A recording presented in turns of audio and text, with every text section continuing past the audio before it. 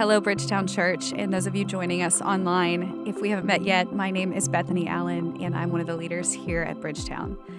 In light of our current moment, we know that many are facing varying and new relational and emotional and spiritual realities in light of COVID-19. Life in quarantine, social distancing, and all that comes with it is complex, to say the least. And so we thought it could be helpful to offer up some of our in-house resources around transitions and grief and loss, really in the hopes that it will serve and help us as the church best navigate and steward these really unprecedented times. Now, why these two topics specifically? Well, if we take inventory of the moment, it becomes pretty apparent that we are in, both on a global and local scale, a transition, or maybe better said, many transitions. The landscape of change before us is unknown, and it is still ever evolving.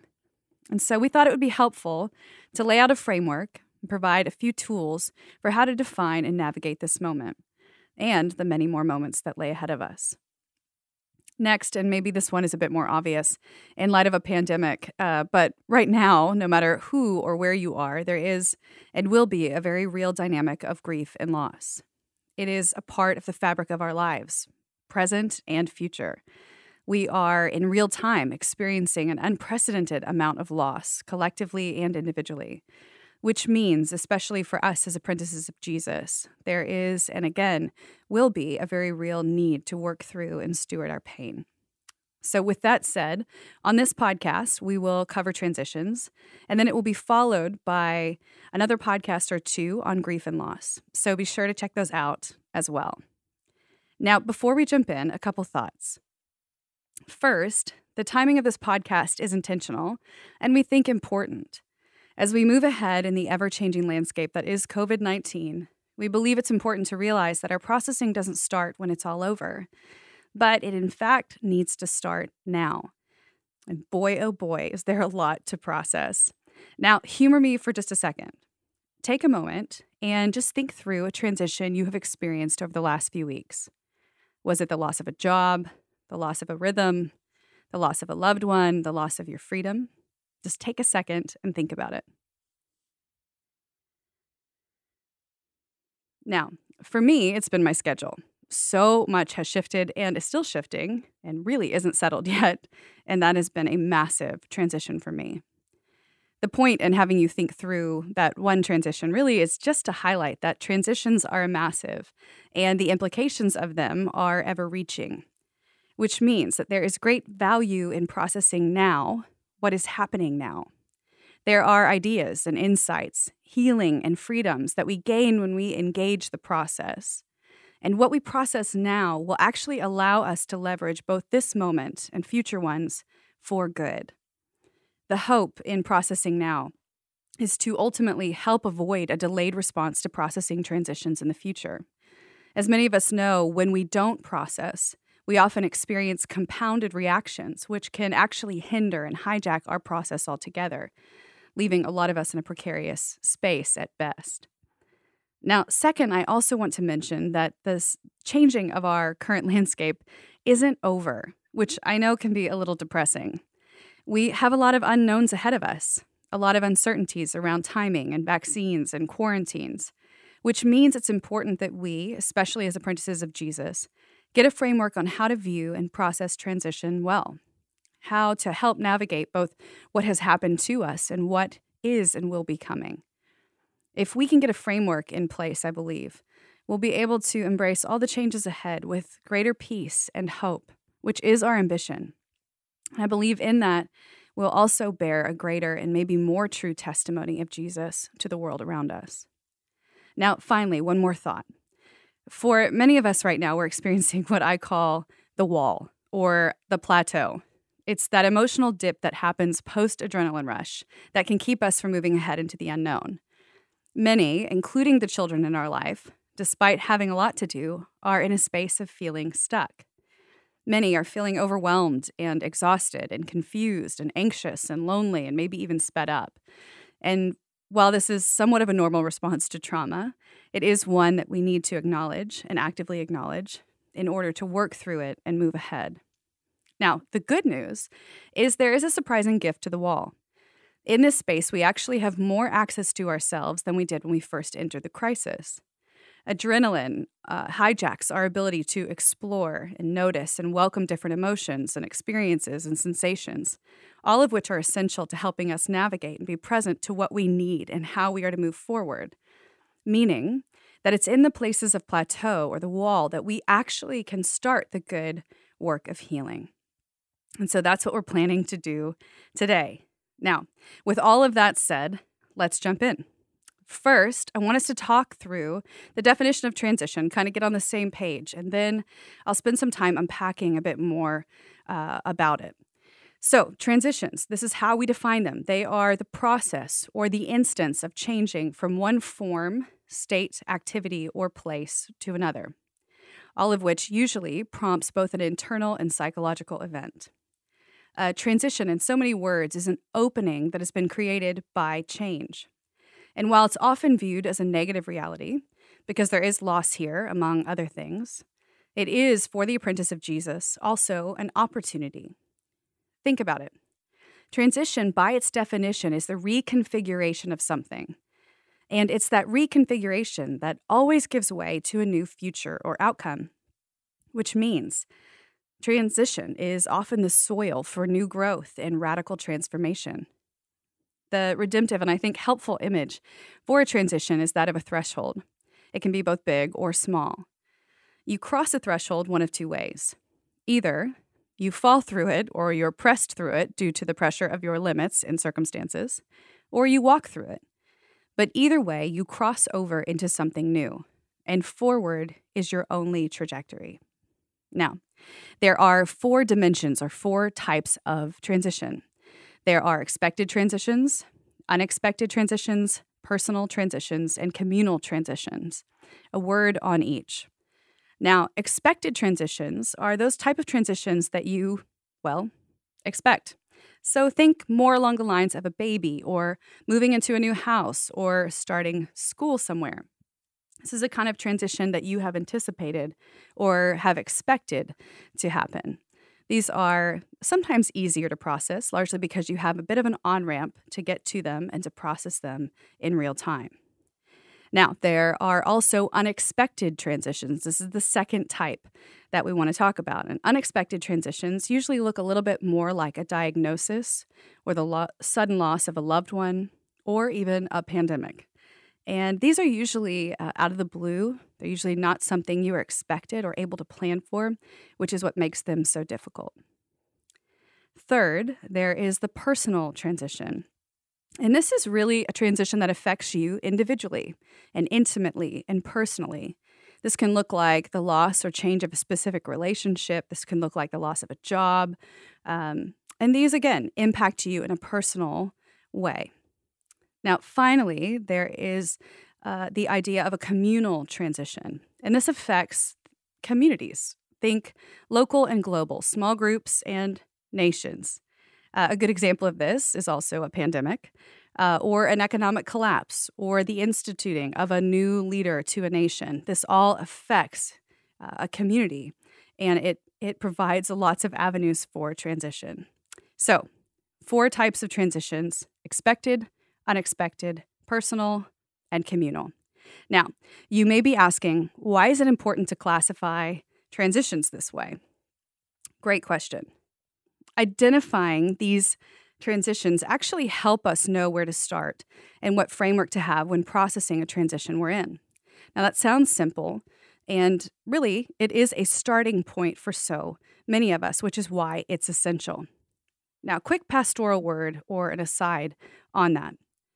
When you're doing this work of identifying, it's going to be very important that you acknowledge and even go back to your family of origin to help you understand your responses to each of these types of transitions. For example, think back to a time when your family experienced an unexpected transition. How did it go? What did it look like? What emotions did your parents display?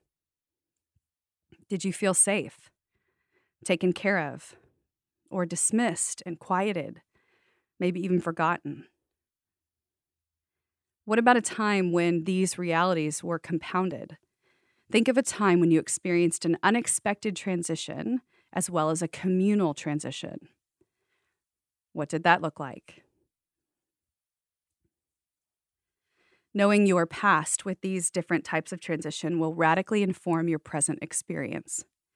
If you have trauma or a triggered response to transition, and by the way, most of us will, you have to consider what is happening in you, in your response, because it's likely reflective of what you have already experienced in the past. It is important to entertain the fact that there may be a trauma response happening alongside your other natural responses. My point is this. Transitions have impact, and they reach both backwards and forward, far more likely than we give them credit for. So be mindful of the reality that transitions have ripple effects, and unfortunately, there is no escaping that. Okay, so now we have our definition, and we have our types. Let's take a bit of a left-hand turn and talk for a moment about our natural or unconscious responses to transition. Now, a quick disclaimer here. While there is a reality to this being a natural or our natural response, it doesn't have to be a guaranteed one. It can be one that over time we navigate and even change with healing and knowledge and discipline. Now, again, that takes time and work, so more often than not, many of us will experience some iteration of one or some of these responses. Okay, so the first and most common response is what we're calling disintegration. Now, simply put, disintegration is the idea of something that was once whole or integrated becoming separate or separated. Now, if that sounds a bit abstract, just stay with me. Disintegration is an effect of both sin and evil in the world. It happens when we encounter those realities, and its impact is the separation of our integrated self. The areas that are most likely to experience disintegration, especially in transition, are things like our sexuality, our relationship to self and to others, our emotional health and well-being, as well as our spiritual selves and our relationship to God. Now, some people disintegrate more neatly than others. Some of us are like spaghetti, hello, and others more like a waffle. Some are able to more easily compartmentalize, which, by the way, doesn't mean it's the most healthy, and others will be more explosive. The point here is that in transition, we will all be confronted with disintegration of some kind, with a desire, whether it be from a place of survival or other reasons, to separate from operating holistically, causing many of us to stop our healthy rhythms or to overwork a part of ourselves that actually needs rest and recovery. Now, though this is often an unconscious response, it is still one that we need to be responsible for, which means we'll need to not only take inventory, but be regularly checking in to ensure that we're doing what we can to stay integrated and healthy. Now, one more thought here. I think it's important to note that the primary gateway to disintegration is through the act of numbing. Because when we numb, we don't just numb negative emotions, we also numb positive emotions by proxy, which keeps us separated from the primary way we process and integrate. So, in short, keep a watch on those numbing mechanisms, as they too can lead you to more disintegration. Okay, another response we can have to transition is comparison or competition. Transition has a way of throwing you out of your normal understanding of self. And this is, as you can imagine, really an uncomfortable place to be. It leaves you searching for stability and for clarity on what life should look like or feel like. So we often in that space begin to look to others for that. Cue things like Instagram. It's easy to buy into this illusion of a better life in times in transition. So we often overdose on looking at other people's lives, of taking inventory of what they have and what we don't have. So here it's important that we're mindful of the ways, even in this current transition, of how we're measuring or comparing ourselves to others, what they're doing, how much money they have, how and what they're feeding their children, so on and so forth. Be mindful of these things as they can easily be a response to the transition that's taking place. Now, next, I want to talk about desperation meeting desolation. Again, a bit of fancy language, but let me explain.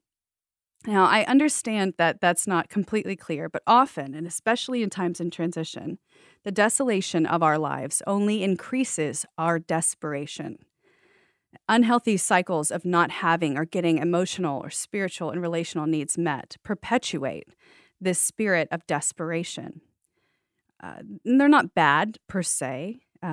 Often in transition, they just can't be met, those needs, and so you have to find a way to deal with them. All that to say, this leaves us vulnerable, which means, again, we need to be mindful of those desolated places in ourselves, those places where we're already lacking connection or healing or strength, those places both prior to transition and because of transition. And really, our ambition there is to work to process those spaces within us in a healthy way so it won't produce unnecessary desperation. Now, finally, in transition, I think it's fair to expect some kind of trauma response. So I'd say that some of our unconscious responses here will be traumatic, including things like trauma bonds and other responses. Now, for many, this will fit under the idea of fight, flight, or freeze. Many in times of transition are times of transition that are traumatic lean into different identities. So some will become conquerors, others escape artists, and still some will be seemingly exactly as they have always been. This is sometimes a symptom of that trauma response, the fight, flight, or freeze category. Now, in a trauma response, many will be prompted to desire or to return to old or safe relationships or behaviors. Which means we have to be mindful in this space, specifically of our old patterns. Think of it this way. They are a lot like sneaker waves. They show up out of nowhere, and they come and can pull you down pretty quickly. And again, this could be old relationships, old eating habits or lack thereof, unhealthy coping mechanisms, and so on. Now, just a quick word here for and about the children in your life in the arena of unconscious response to transition. For kids, this response looks like a reversion oftentimes in behavior, things like potty training or sleep habits, fighting with siblings, defiance, among other things. Or it can look like a good change, so helping out a lot or not throwing fits or maybe caring for siblings. Now, both are attempts at maintaining order and control. Even a change towards good behavior can be an unconscious response by which the child is unconsciously trying to barter with you or with the world or with God. But no matter the behavior of the child, these actions or non-actions are at some level a bid for connection because they, like we, have been wired to be relational, like God, in whose image we actually bear.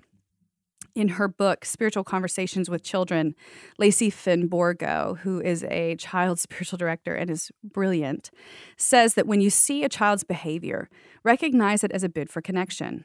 And when you notice this bid, make a quick mental check.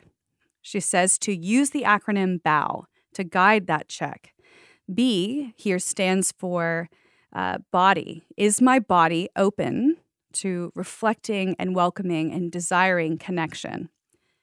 O, ask yourself, am I open to vulnerability and the possibility of change? And W, can I wonder with this child about the deepest thing that is stirring in them? Borgo says that to be fully present to a child is to bow in submission to the one who is present in every encounter. Okay, so now we have an idea of our natural or unconscious response to transition. I want to take another minute and talk about our current moment. We are experiencing what I believe to be a compounded transition, and it is profound. Just last week, John Mark was wisely talking about how there is wisdom in recognizing that in this pandemic, so much is still uncertain. This is a never-before experience for everyone. And there is, at least not yet, a great expert to help guide us and lead us in this moment. Meaning that there are layers to the transition we are in, and with that, new territory for so many of us to explore. Now, my hope in drawing attention to this is not to freak you out, but to help you honor in yourself and in those around you the depth and power of what is taking place. You'll note that some of these transitions I'm about to mention are good, and others are less good. And also, I want to be very clear to say, this isn't an all or nothing list. It's simply one that I hope will give you a framework just for some of the reality of a compounded transition that we're in and that we're facing. So here we go. Let's talk about compounded transitions, specifically in regards to our current moment.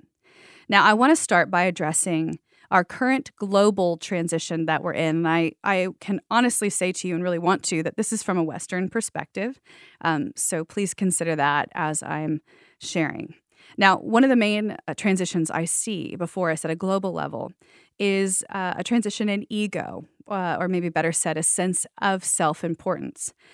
We have had a strong one, at least in America, a strong sense of importance. And so in this moment, our transition has gone from strong in so many ways to vulnerable.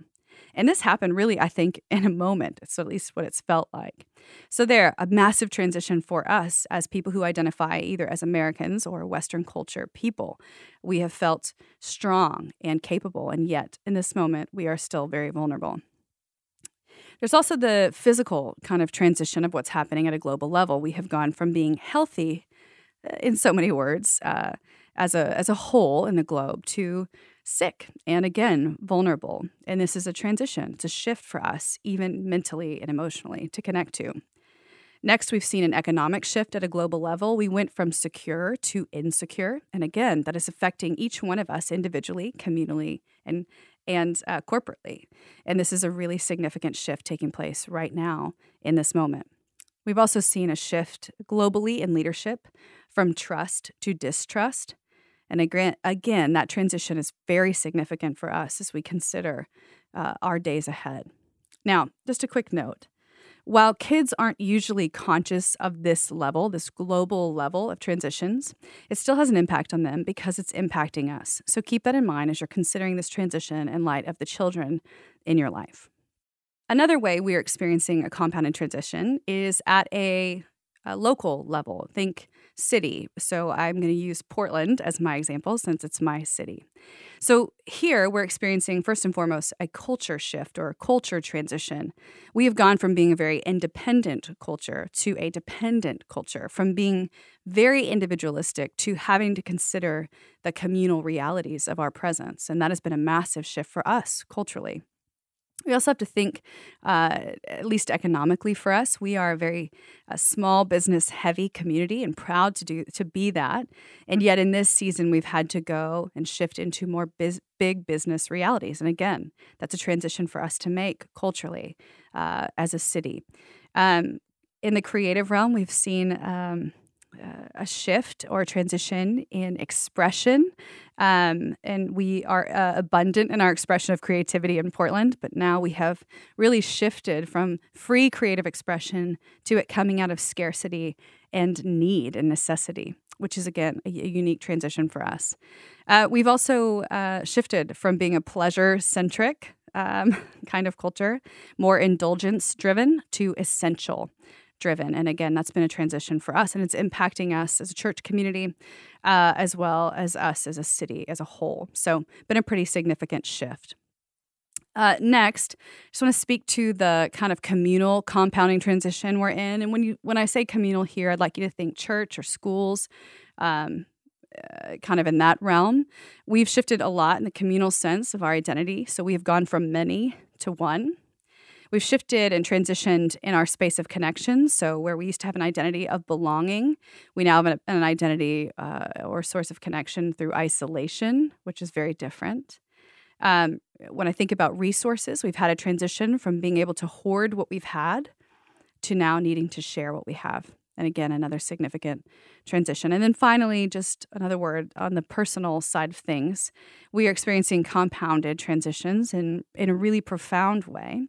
And especially, I think, through intimacy. So think about how we've transitioned from closeness to now having to exist at a distance. We've had the opportunity of having touch points in the past. We've had rhythms of touch points, and now those rhythms have been interrupted. So now we live in a rhythm of interruption. And then our transition from being people who could avoid the inner world now means we have to be people who become observant of the inner world. And again, all of these realities are impacting us in a compounded way because while we're having a global transition, we're having a communal transition and a local transition and a personal transition. And all of these things make transition just that much harder. The amount of transition happening in all of our lives right now is very real. So, the question we have to start asking, if we haven't done so already, is how do we consciously work through these transitions? Well, first, we need to get a strong grasp on the elements of transition. What makes up a transition? There are three key components, and they exist in this order: ending, neutral zone, and beginning. Let's talk about each. Transition always, quote unquote, begins with an ending. And the ending is where we start. So it's there that we identify really who is losing what. And this is the start of processing your transition. Identify who is losing what. So again, at a global level or a local level, we can identify who is losing what. We're losing our independence. We're losing our freedom. We're losing our economic security. Those kind of things. Just begin to name who is losing what. Now, as you do this, there are going to be some common feelings that rise to the surface. I think about the one most present to me is that I know many who are feeling hijacked emotionally in this season. Hijacked in the sense that they have weddings that are coming up, graduations, funerals, birthday parties, sleepovers, summer vacations that have now been quote unquote hijacked by COVID. And there's real grief in that. Naming that is a significant part of working through that transition. I also think about how people no longer have FaceTime. And so there's an element to losing that relational stability of connection. Again, that's impacting us in a really deep way. So first part is ending, identifying who is losing what. Now, in the ending, we also have to begin to accept the reality. So that means really coming and being present to this moment, not to the future and not to the past. Transitions have this unique way and really demand in so many ways our present attention to what is, which will mean we have to start practicing acceptance. Now, a quick word about that. Acceptance is not the same thing as passivity. Acceptance is complying with the limitations of a reality, but not embracing the chaos or evil of it. Passivity embraces the chaos and evil, as well as the limitations of a situation, and yet it renders someone actually ineffective in their process of acceptance. So here, be sure to practice truly accepting reality, accepting what is. Next, in the ending, we acknowledge the losses we're experiencing openly and sympathetically. We'll talk about this more at length in our next podcast, but basically the heart behind this is to embrace and acknowledge what is being lost. And you do that openly. And that means that you do that with God, and you do that with others, and you do that with self. The lie is that you need to process this alone or in isolation, and that is actually counterproductive to what it actually needs to do in you. So acknowledge your losses openly, and then do it sympathetically.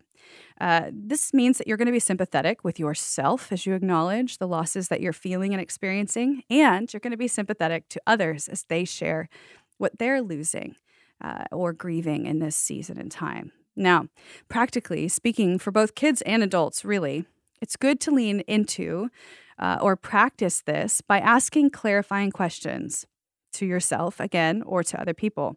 So it's good to ask things like, can you say more about that? Or can I say more about that? Or I'm not sure I understand, but I want to. Can you try explaining that to me? Or making statements like, I can tell you're hurting and confused and afraid, and I'm sorry. Or if you'd like to tell me, I'd like to listen. These kind of statements actually invite other people to a place of actually being sympathetic, both with themselves and with you. So this is a good practice, just some how-tos on how to engage in that more specifically. Now, finally, under the ending, we treat the past with respect. And maybe that sounds easier said than done, I think. In this space, we honor what was. So we honor how things used to be for ourselves and for other people, and we honor it as good. And this is important. It's almost like a situation where you have an ex-boyfriend or something. Only you can talk badly about your ex-boyfriend, but when someone else starts talking badly, you're like, who are you and why are you saying that about this person? It's the same thing. We treat the past with respect because it's sensitive. It's got an emotional connection to us and to who we are and to who we've become. So this is a really important part of the ending. Now, also here, it's important, especially in light of this moment, to not judge your past self for what you didn't know. I keep having pastoral conversations with people who keep saying, I wish I would have known or planned better or been able to foresee this. And the truth is, we couldn't have known. How could you have known? So again, it's important not to judge your past self for what you didn't know, but to really honor and treat the past with respect. Now, the second part of a transition, as you're moving through the ending, you've done all that good work of processing the end of something, you move into a place called the neutral zone. Now, it's here that for most, anxiety will rise and motivation will fall. Some of you are experiencing that even now. I know I was experiencing that this week even. Now, in this part of the transition, old weaknesses, long since dealt with, often come back in full force. So just a heads up, in the neutral zone, there is a vulnerability to your old rhythms or old ways of life. Here in the neutral zone, personal self-care and hygiene often get overlooked. And again, maybe a word for some of you out there still struggling to take the showers. This is honestly a normal part of sometimes existing in the neutral zone. In the neutral zone, it's very important to acknowledge that for many, signals will get mixed. Think about relational dynamics here, and communication often gets damaged. So much of this reality actually has to do with the grief and the exhaustion of what we are experiencing. And so you can see how communication breaks down a bit. Signals get mixed. You thought you said one thing, they thought you said the other, and communication a bit damaged. And again, this has to do so much with some of the apathy that we feel due to the loss we've suffered. And this is just a common effect of the neutral zone. Also in the neutral zone, many are polarized between staying and moving forward. This could look like, I'm fine, I'm not changing anything, all the way to I'm changing everything. And those kind of things, again, are symptoms of being in the neutral zone in a transition. Now, it's really important because the neutral zone is a little bit chaotic and a little bit crazy. It's important to have a pathway forward or out of that. So a quick word on how to navigate the neutral zone. In the neutral zone, it's super important to get a temporary structure in place to support you. Now, we've been talking about this at Bridgetown for weeks. This is that idea of getting a rule of life or a new COVID-19 rule of life. Setting up a temporary structure to help you kind of exist day to day and to do so in a way that actually leans towards health and growth for you as a person, or maybe you as a family, or you as a unit. This is super important just to help get stability in that place of a neutral zone. Next, I would say anticipate discomfort. Look, the neutral zone isn't easy, and neither are transitions. And so there's wisdom in being able to say and even anticipate coming discomfort. We know that, again, there are changes ahead for us.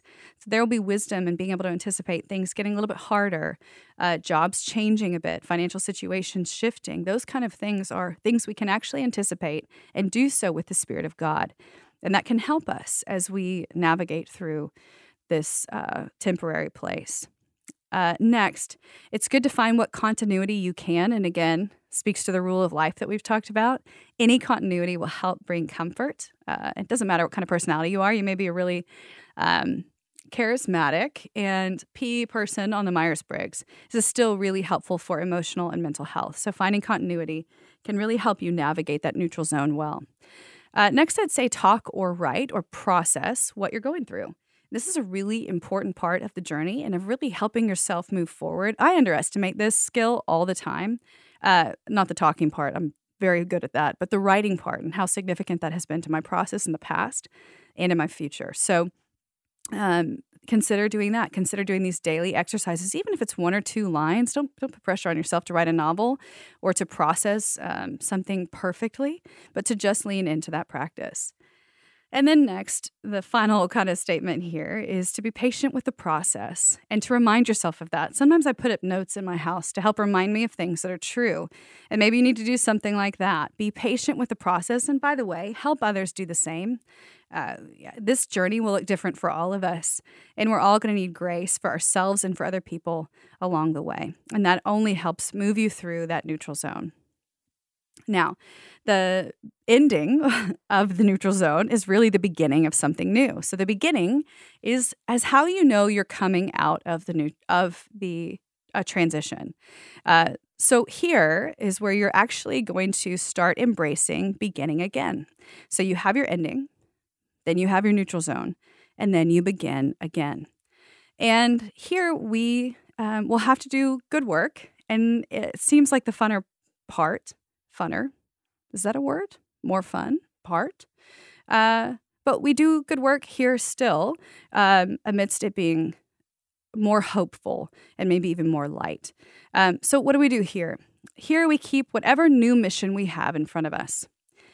For those of us at Bridgetown, a lot of the narratives we've been holding to is make the most of this time or opportunity. So for us in this transition, we're holding out things like that.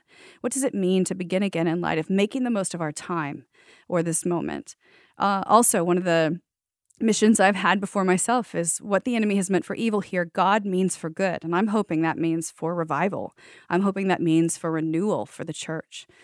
So as I am moving towards a new beginning, I begin to keep these mantras in front of me or these missions in front of me to help keep me motivated towards what I'm after. And this is also, just as an aside here, this is a personal thing, this is a relational thing, and a corporate thing. So there might be dimensions to your new beginning or the mission you keep in front of you. And those are just some things to keep in mind. Next, in the beginning, you look for some warm relational spots.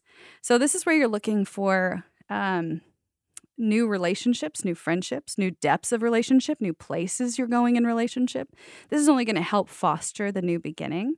I would say in this moment, we have a unique opportunity in our new beginning to reset some of the ways we relate relationally or some of the ways that we choose to bless or not bless other people.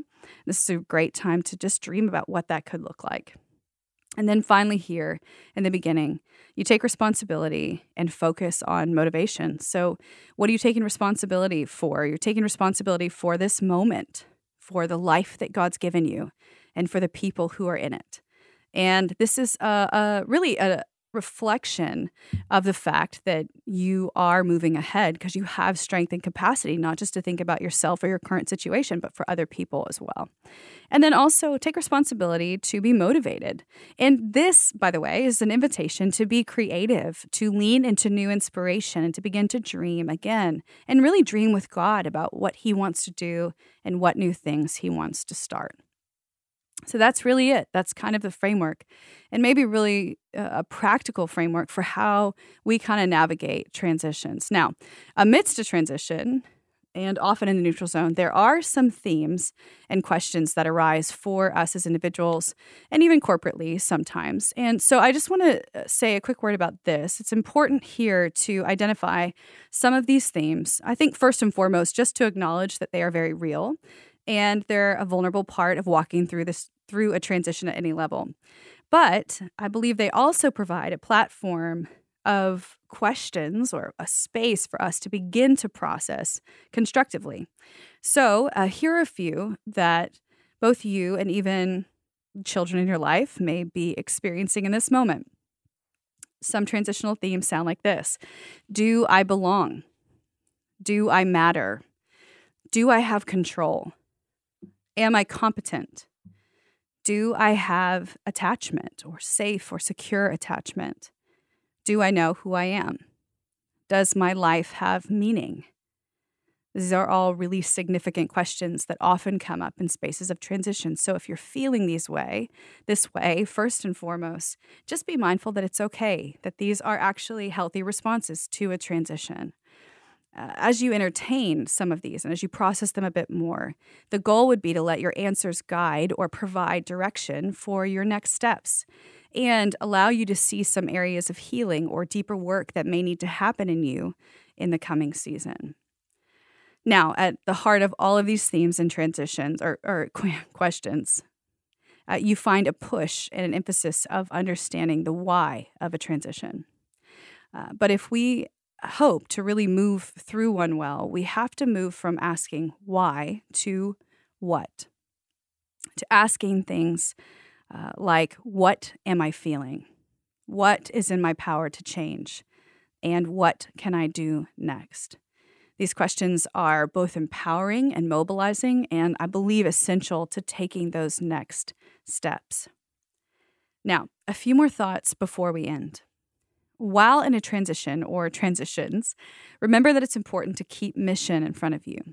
And while transitions are not formulaic per se, each one of them holds an opportunity in them.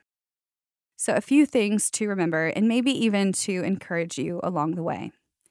In transitions, there is an actual pause, and that pause affords us and really makes it possible for us to accept and to work through and incorporate new changes in our life. And that is a positive thing. That's a gift if we can look at it that way. Next, remember that transitions call for significant transformations in your mind and in your life. And in the kingdom of God, that's what we call an opportunity. So transitions can truly be an opportunity for greater transformation in your life. And this is important to think about, to consider, even in this present moment with what we have going on. How are we going to be transformed? And what is our opportunity here? Also, remember that transitions, just by design, actually open up a deeper need. And therefore, we think a deeper opportunity for meaningful connection to those who are closest to you. So embrace that as an opportunity to draw near to those you love, to those you want to love better or want to love well. This is an opportunity.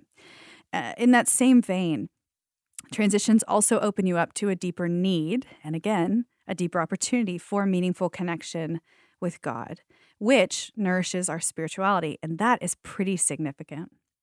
Yes, transitions bring change, but there are a lot of benefits to change. I'd encourage you over the next few weeks to just try to think back to the times that you have successfully navigated a previous transition and note how that shaped you and how that changed you and how it changed your life, even for the better. Remember to celebrate and deepen your support network in this season. Reflect on your life. Where has it been? Where is it going? Focus on the positive aspects of the transformation ahead of you. And finally, remember that change is inherent, like I mentioned earlier, to the kingdom of God. We are a death to life people, which means this again is fertile soil for God to do a new work in us. To end, I thought I'd just offer you a few transitional questions to ask yourself as you're moving through this specific moment. They're not prescriptive, they're optional, completely optional for you in this moment. But for me, they've been extraordinarily helpful. So here they are. What is the transition you are experiencing? And what fears are attached to this transition? What are some resources that are available to you right now? Where are you finding God or seeing God in this transition? What centers or grounds you? What helps or energizes you in times of transition? What's one thing you would want your spouse or your friends to know about you in this transition? What is that one thing that you need right now? What is one thing you're willing to commit to do in this current transition? What biblical character do you or can you identify with in this current moment? How can you draw encouragement from their life and their story? And finally, what can you do now to honor the past, embrace the present, and prepare for the future? May you go in this transition well. May you lean into the moment and see it as an opportunity for God to do a greater work of transformation in you.